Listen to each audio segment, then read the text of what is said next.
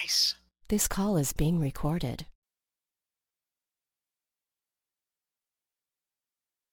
Thank you, Dorie, so much for being on the show today. I'm really excited to chat with you. Mamie, the feeling is mutual. So, before we get into all of the expertise that you have to share, I just want to comment. I don't know if I've said this to you before, but I am really excited to have you here because you are one of my superstar role models, and I just love you and your work so much. We were introduced at a conference, not a conference, like a networking event.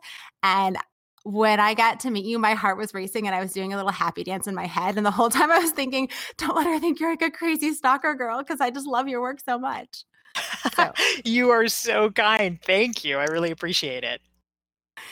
So I'm really happy to have you here. So, one of the things that I love about your work so much is that you really do so many different things. In my mind, you have got like a million things happening. You have written books, you write blogs, you travel the country and speak. You are doing so many things, and many I probably don't even know about. So in that process, you have become a productivity expert. And I'm curious if you were kind of naturally an organized and productive person to begin with, if you've become a productivity expert by trying to figure out how do I do all of these things and make it work? Just what's your productivity journey been? I have always been interested in productivity. I like to get things done. I like to maximize my time. I mean, it's just sort of a very satisfying feeling. I think that the core secret may be just having learned from my mom. This is probably not in many ways it's a really good thing, and in other ways it's probably not. But she is just the hardest worker that I know, and she has an extremely hard time stopping. Like she will just go at a task until that task is done, and she doesn't really feel good resting until it is taken care of. And I try to moderate myself, but I think that that in some ways I've probably internalized her example a little bit. But on the bright side, you really can get a lot done when you're not on Facebook. Well, and you wrote an article about your experience time tracking, and you don't actually spend that much time on Facebook. Yeah, it's true. I mean, people might say, well, but you're active, you're posting things. But that's actually something that I have largely outsourced. If there are messages that people write to me through social media channels, I will respond to those. But in terms of proactively posting things or sharing articles or whatnot, I have a trusted social media consultant that I've been working with for the past 5 years, and she's taken on a greater and greater share of doing that. So I actually really barely look at social media, with the exception of spending time moderating the private Facebook group for the Recognized Expert course and community that I run. But in terms of generally spending time on it, I know that it is kind of a dangerous rabbit hole, and so I try not to go there. So tell me more about what you learned in your time tracking experiment, because I found that article you wrote to be fascinating, and I think our listeners will too. Yeah, thank you so much. So I was sort of inspired by a friend of mine named Laura Vanderkam, who is a productivity and time management expert. I was actually just a couple days ago at her book launch party for her newest book. She's written now 5 books on productivity, which are really fantastic. And anyway, she is a big advocate of time tracking, and so I decided, essentially as kind of part of my New Year's resolutions for 2018, that I was going to give this a try to see what I could learn about myself and what I was actually doing and whether my time was aligning with my stated priorities. So I took the month of February and I tracked every chunk of time that I spent down to half-hour increments throughout the course of the month to really see what I was doing. How did it stack up? How did my perception of it align with reality? And so I did learn a few interesting things. The first is that I actually was spending a lot more time reading and taking in content than I had imagined, which, this was a part that kind of made me feel good.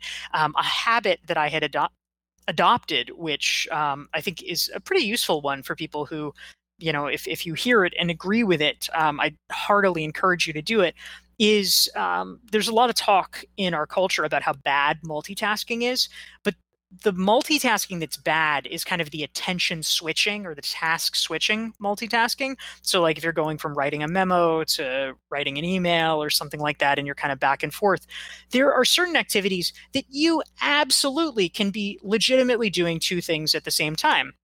For instance, you might be cooking dinner and listening to a podcast, or you might be, at the gym and listening to an audiobook, or whatever it is. Or maybe you're at the gym with a friend, and so you're chatting while you're on the treadmill. Whatever it is, but you can very easily do both of those things well. And so, in my time tracking, I actually, if there was an activity like that where I could do two things simultaneously well, I counted them twice, and it ended up meaning, first of all, that I was spending multiple hours a day, over 2 hours a day reading, because I often read on commutes or I read during meals if I'm by myself. I was having an additional 1+ hour a day of listening to audio content. And overall, here's the thing that I liked best. There are 168 hours in a week. I was actually able to get over 20% more hours, I say in quotation marks, because we know that's not actually true, but more hours because of being able to do this sort of strategic multitasking.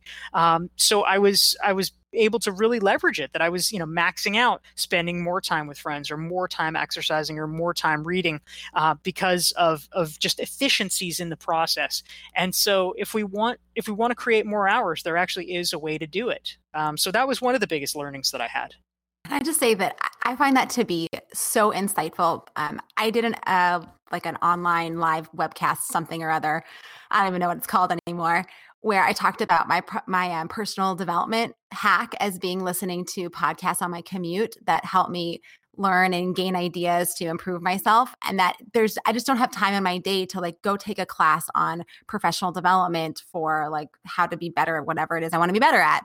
But I do have time for about an hour every single day on my commute to learn something. And so I love the way that you counted your hours twice in that, because it really does mean we can get more done with the same number of hours in the day. Yeah, absolutely. I think that, so many people feel bad about things that they wish they could be doing, things, and you hear especially, oh, I wish I could read more or something like that. I mean, that's a very common refrain among my friends. But if you just sort of reformat it a little bit as you're thinking about it, and also maybe be flexible about whether you're listening to something versus reading it, it gives you so many opportunities. I mean, literally, just yesterday, I had a meeting to go to in Midtown, and I decided to download a new book that I wanted to read. And by the time I got home at the end of the night, I had managed to listen to about an hour and 10 minutes worth of the book, just through being there through the commute. I mean, it adds up, and it's very, very easy to get in a book a week that way. It's wonderful. All right, keep going. What else did you learn?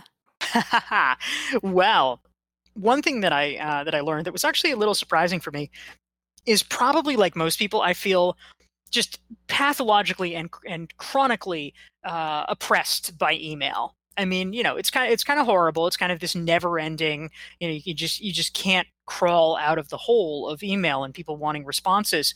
And so I had this perception in my head that I was spending 3 or 4 hours a day on email. Like, it just felt endless. And what I discovered in actuality was that I was only spending about a little less than an hour and a half per day, 1.35 hours per day on email.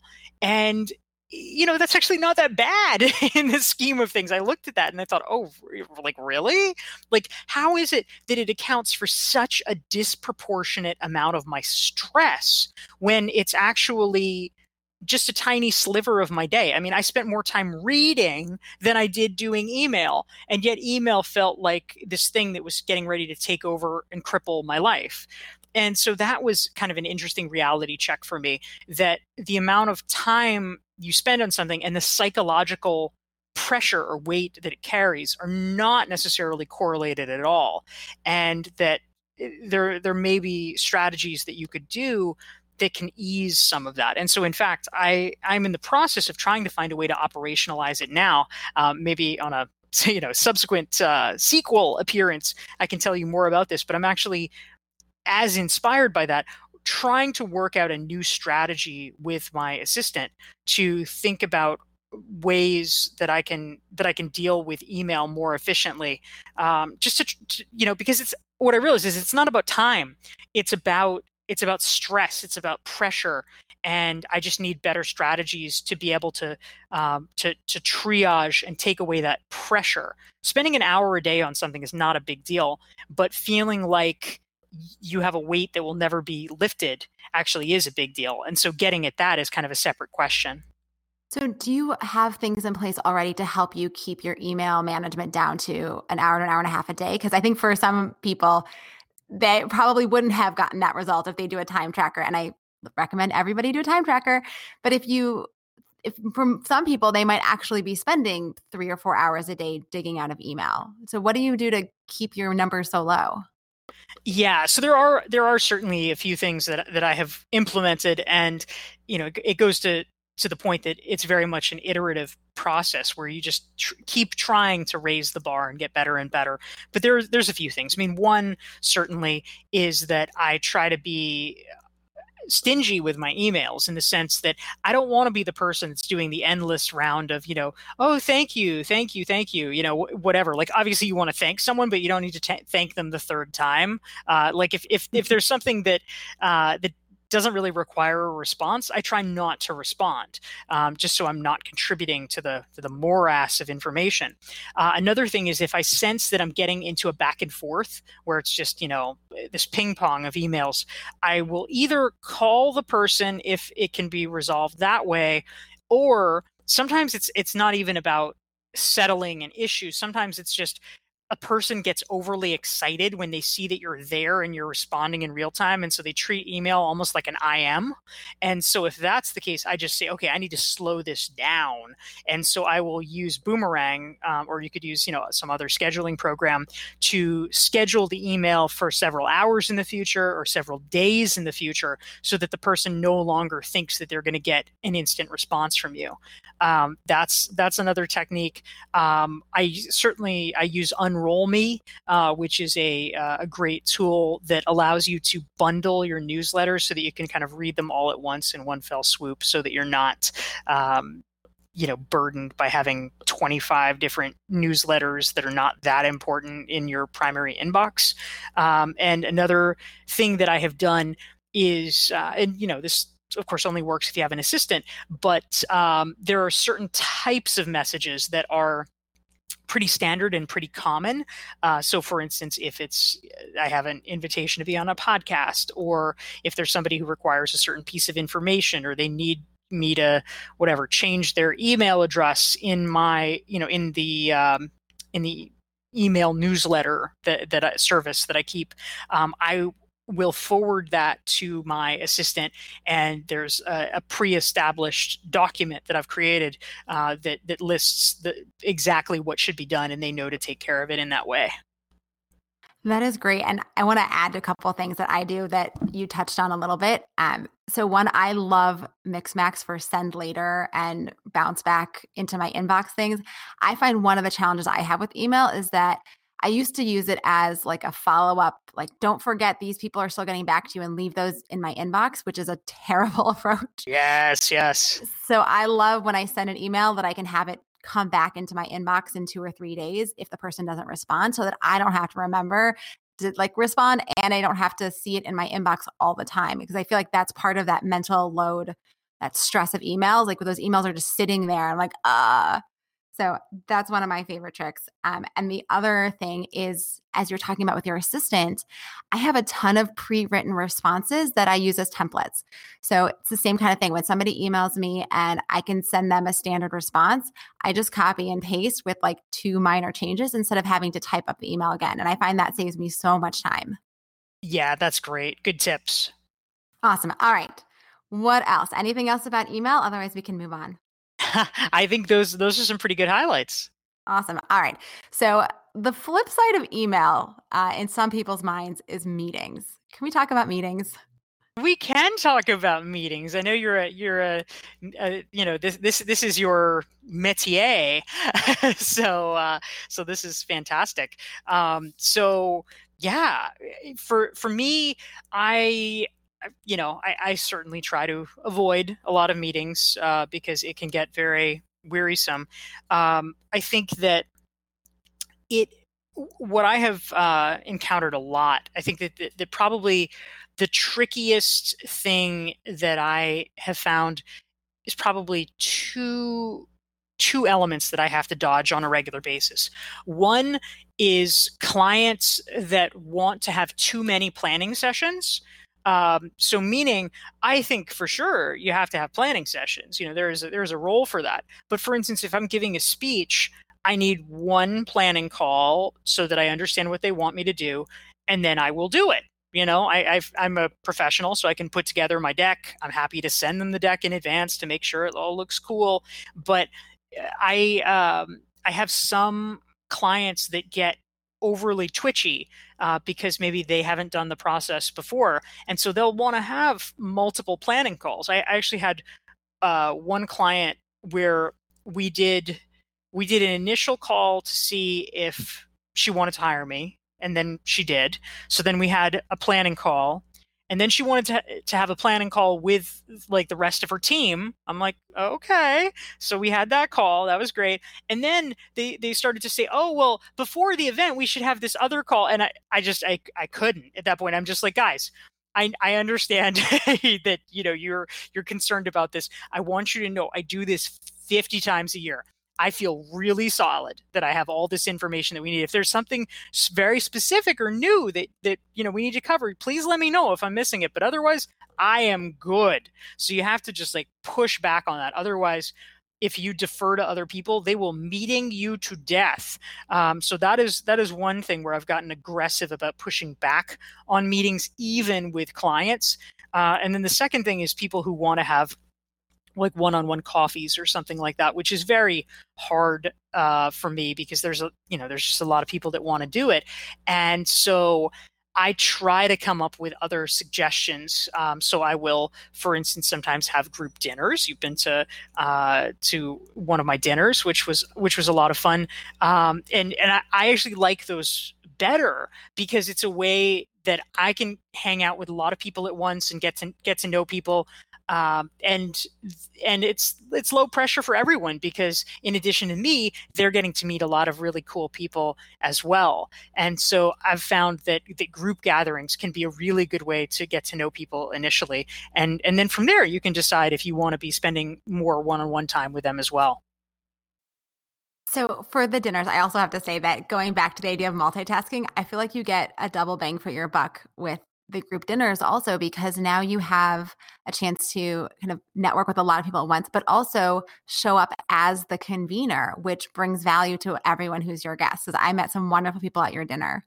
So that was great. And in terms of pushing back on clients, I think that's actually really, really interesting because I was talking to somebody last week about a meeting that she has to go to every week. It's an internal company meeting. And she was like, I don't understand why I'm at this meeting. It is the biggest waste of my time. And I said to her, why don't you talk to your boss and ask them, why is it that you're being invited to this meeting? What do they hope you're getting out of it? What value do they want you to contribute? And her response was like, oh, are you kidding me? Like, I couldn't say that to my boss. And I find that to be a little bit foreign. I mean, I know it's hard to talk to your boss in that way, but I think it's even harder sometimes to talk to your clients that way and say, I don't want to have a meeting with you because they're your customer.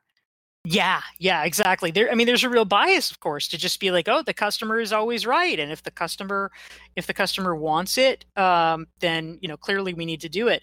But and this is something that early in my career, I'm sure I probably would not have done because I didn't have the level of confidence. But I have just come to the place where I realize that if you're going to really give value to your clients, you need to be the expert. Clients sometimes just out of habit or because they want control will try to treat you like a contractor, meaning somebody that they just tell what to do and they give you money and they tell you what to do. But if you want to preserve your respect and your positioning in the marketplace, you cannot allow them to treat you as a contractor. You have to be the consultant, which means that they give you money and you tell them what to do. And it is conceivable, depending on the client, that you might lose that client because they really do want a contractor to execute some things, and under their watchful gaze. But that's just not how I roll anymore. And I've gotten to the point where I feel confident and comfortable enough telling people, like, no, look, this is not how it's done.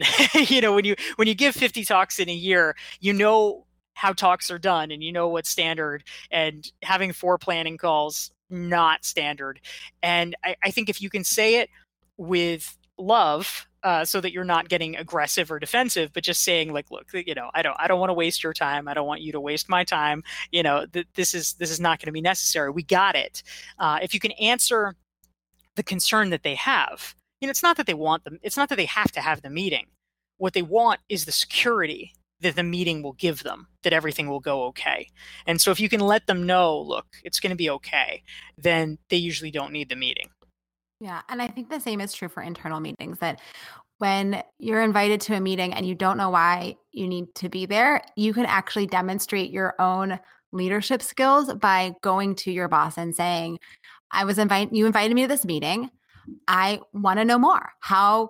Why am I being invited? What value do you want me to bring? How can I prepare to make sure that I successfully contribute to this meeting and that it's a good meeting? And sometimes people don't even know why they're asking for meetings. And I think that same insecurity comes with client meetings when they're asking for more and more meetings, that sometimes managers do the same thing, where we invite people to meetings without really thinking about it.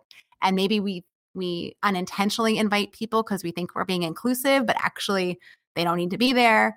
Or you get invited to something because this has actually happened. People have the same last name. And so you get invited to a meeting that you don't need to be at because they invited the wrong person. I've had people tell me this has happened to them in companies where they show up at meetings and they literally I think I'm the wrong person, but they don't say anything and they sit through the whole meeting. It's Yes. terrible. Oh, that is. That's in really big companies where people don't all know each other. Yes, no, it's so true. My gosh. And to be clear, when you raise the prospect of not attending meetings, sometimes people will be receptive and sometimes they won't, and it's okay. It's okay. I mean, oftentimes for a good leader, if they understand that you really don't even know why you're there, I mean, that should be a flag to them that, like, oh, either this person really shouldn't be at this meeting, or I, as a leader, need to do a lot better job of explaining to you why I think you should be there so that we can all get on the same page. Like, that can be a good opportunity to have that conversation. That being said, there are some people that are not great leaders. And I in my early days as a consultant, shortly after I started my business, I had a client, and they were, a larger client of mine. They were paying me a monthly retainer, and they had a weekly staff meeting on Tuesdays, and they wanted me to be there. And it was from 10 to 12, and it was, downtown. It was kind of this schlep to get there. So it took a half day, between the meeting and getting there and everything. And it really was a staff meeting. It was just like everyone literally went around a table and talked about what they were working on. And after a while, I was like, guys, I don't think I really should be here. I feel like this is not the best use of my time for you. Like, I should be doing other, different, better things. And the woman who was my client was just like, you're our consultant and we want you there. That was it. And I was like, oh, okay. Well, I mean, it was pretty clear, and it was pretty clear that I couldn't say no. And so I did not think that was a great idea. But I acceded because I had to. And sometimes, that's how it rolls. And, when the time came to renew the contract, we parted ways because I think in a lot of ways we had a different philosophy about what was useful for the client and what wasn't. So it was okay. But I think that having that conversation is a way that you can demonstrate that you're not just a butt in a seat. You're a person that is trying to create the highest and best value for that client or for that employer. And if you're going to be somewhere, you want it to count. And I think that forward-thinking leaders recognize that and would see that as a positive. I think that's exactly it, is that you have to value to deliver. People are paying you to do great work. And if you can do better work by not being in a meeting, then you should be talking to your manager about it. And if they disagree, like you said, sometimes they're going to disagree and that's fine. And then you go to the meeting and you try to be, make the best of it. But if you don't even ever raise the issue, you're almost like abdicating responsibility. You're not even giving yourself and your manager a chance to say, maybe we should consider something different. Maybe this isn't a good meeting for you to go to, or maybe you only need to come to the first 10 minutes for relationship building purposes, and then you don't need to stay for the rest of it, or whatever it is. So great. So I advocate for everybody to think about any meetings that they don't know why they're going to and see if you feel comfortable approaching your manager to talk to them about it. And for all of you managers, I suggest that you really think about the meetings that you're inviting people to and whether or not they really need to be there. So I think this might be a good place for us to wrap up. Dorie, thank you so much for sharing all of your productivity wisdom with us. Where can people keep up with you? Yeah, thank you so much, Mamie. So the best place is through my website. It's dorieclark.com, DORIECLARK.com. I have more than 500 free articles that I've written for places like the Harvard Business Review and Forbes and Entrepreneur available on the website, many of them actually about productivity. And if folks are interested in questions about how to develop your own breakthrough ideas and build a following around them, which was the subject of one of my books, Stand Out, they can go to dorieclark.com/join, JOIN, and they can download the Standout self-assessment for free. Awesome. I did that self-assessment and it was very helpful. Thank you. I appreciate it. Of course. Well, thank you again for being here. And I look forward to keeping up with you and having more dinners and maybe having you back for a second episode to talk about all your new email productivity, weightlifting, stress reducing practices. Let's do it. I love it. All right. Thank you. Thanks, Mamie. Take care.